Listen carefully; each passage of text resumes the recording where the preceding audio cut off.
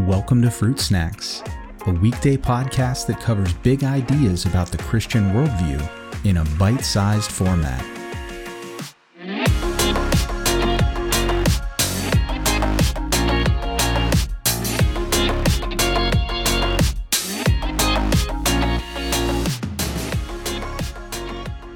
Hey everyone, as we wrap up this week's topic about the doctrines of sin and death, I wanted to take a look, I hope a very hopeful look, at sort of where this all leads, at the end game for both sin and death according to the Bible. So we're going to spend a little bit of time in the book of Revelation today, because in Revelation 20 and 21, we actually get quite a number of references to death, almost as if it's being personified here. Death is talked about as if it's an entity, it's a thing in and of itself, which is interesting. And so I want us to see that in Revelation 20, if you go there, if you're following along, we'll hop into verses 13 and 14.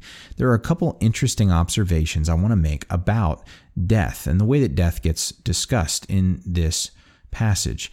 First of all, death is emptied along with Hades. And so the picture here is that those who have died, gone to the underworld, gone to the afterlife, that they are in a place and sort of a holding tank for people who have died and are awaiting sort of the final judgment. This is how the ancients thought, that there was sort of an intermediate place before you would reach your ultimate destination. And so the idea is that those places, they are emptied.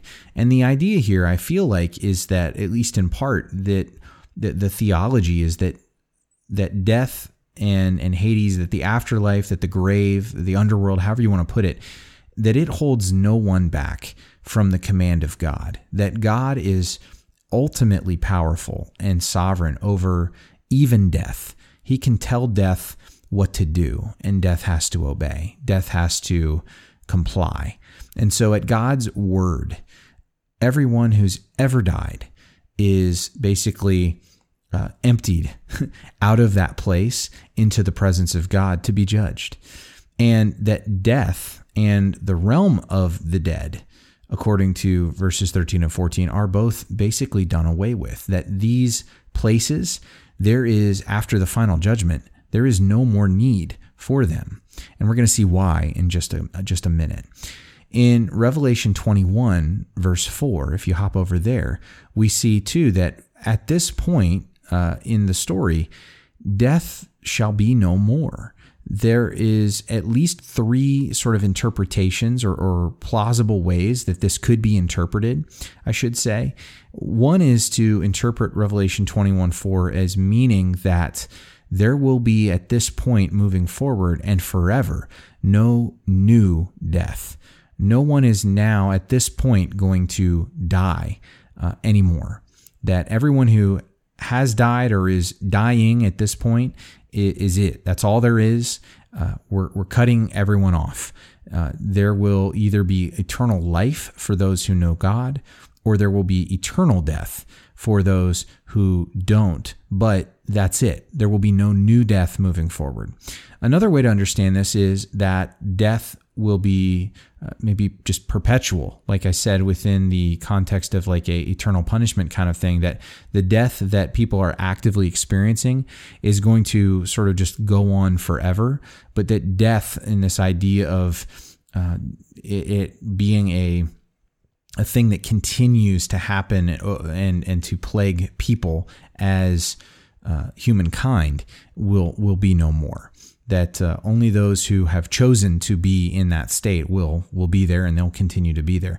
Another way to look at this, and some theologians take this approach, I would say it's probably a minority for sure, but is this idea of annihilation. That if the Bible talks about how death itself will be no more, that death will basically die, then what does that exactly mean? And some have taken that to mean that, well, if death dies, if there is no death, then does that mean that those people are just basically annihilated, that they are essentially just blinked erased out of existence by God. And so that in eternity, only those who will experience eternity will be those who are with God in his presence, who love him.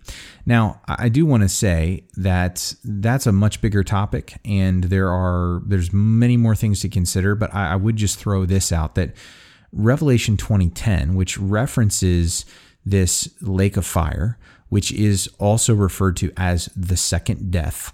And so there's a direct correlation or tie in there with death, especially the second death idea, that in that place, it says that their torment, Satan and his angels, will be, quote, day and night forever and ever. And so if this lake of fire, which is also a place where death is thrown into, is going to be a place where there is torment day and night forever and ever, I simply find the annihilation option a little bit wanting. I feel like it just doesn't fully account for the text, because Revelation 20:10 would seem to imply that annihilation just is not on the table, even though that is just within the context of the verse itself, 21:4. It's a possible way you could read that. The greater context of Revelation seems to preclude that as an interpretive option.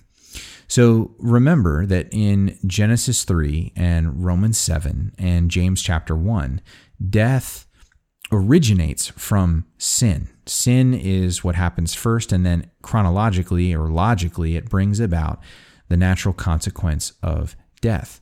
So because there will be no more death, that would strongly imply that the reason there is no more death is because, at least for those who are with God, there will be no more sin. If they will not experience death, it's because they will not experience the thing that brings about death, namely sin. And so we can sort of, again, package these two ideas, even though sin isn't explicitly talked about here. It's, I think, implied because of all the biblical themes that marry these two concepts together. If there's no more death, it must be because there's no more sin. And so this is and we even see this sort of alluded to indirectly, because Revelation in the context also talks about that in that place with God, there will be no more idolaters, no more practicers of witchcraft, no more sexually immoral people, and all these other things. So what's being listed there? It's a list of sins. And if so, these sins aren't being practiced and those people will not be there, then there won't be any death there either. By contrast, though, I do think that there will be maybe perpetual death in hell or in the lake of fire, because there will be perpetual sin. Remember, as we talked about with the rich man and Lazarus, there's really no good reason that I can think of why people would be somehow fundamentally different in the life to come just because they died. And we even see in Revelation that, as we've looked at before, those who are under God's direct wrath refuse to repent. They would rather die than repent. And so it seems that they are going to get what they asked for, that they are going to die forever away from God. And that's just a really unfortunate thing. And so it should spur us as Christians to evangelize, to share the good news, to tell people that it does not have to be that way, and to pray that the Holy Spirit will work on their hearts and change their minds about their desire to be the Lord of their own lives.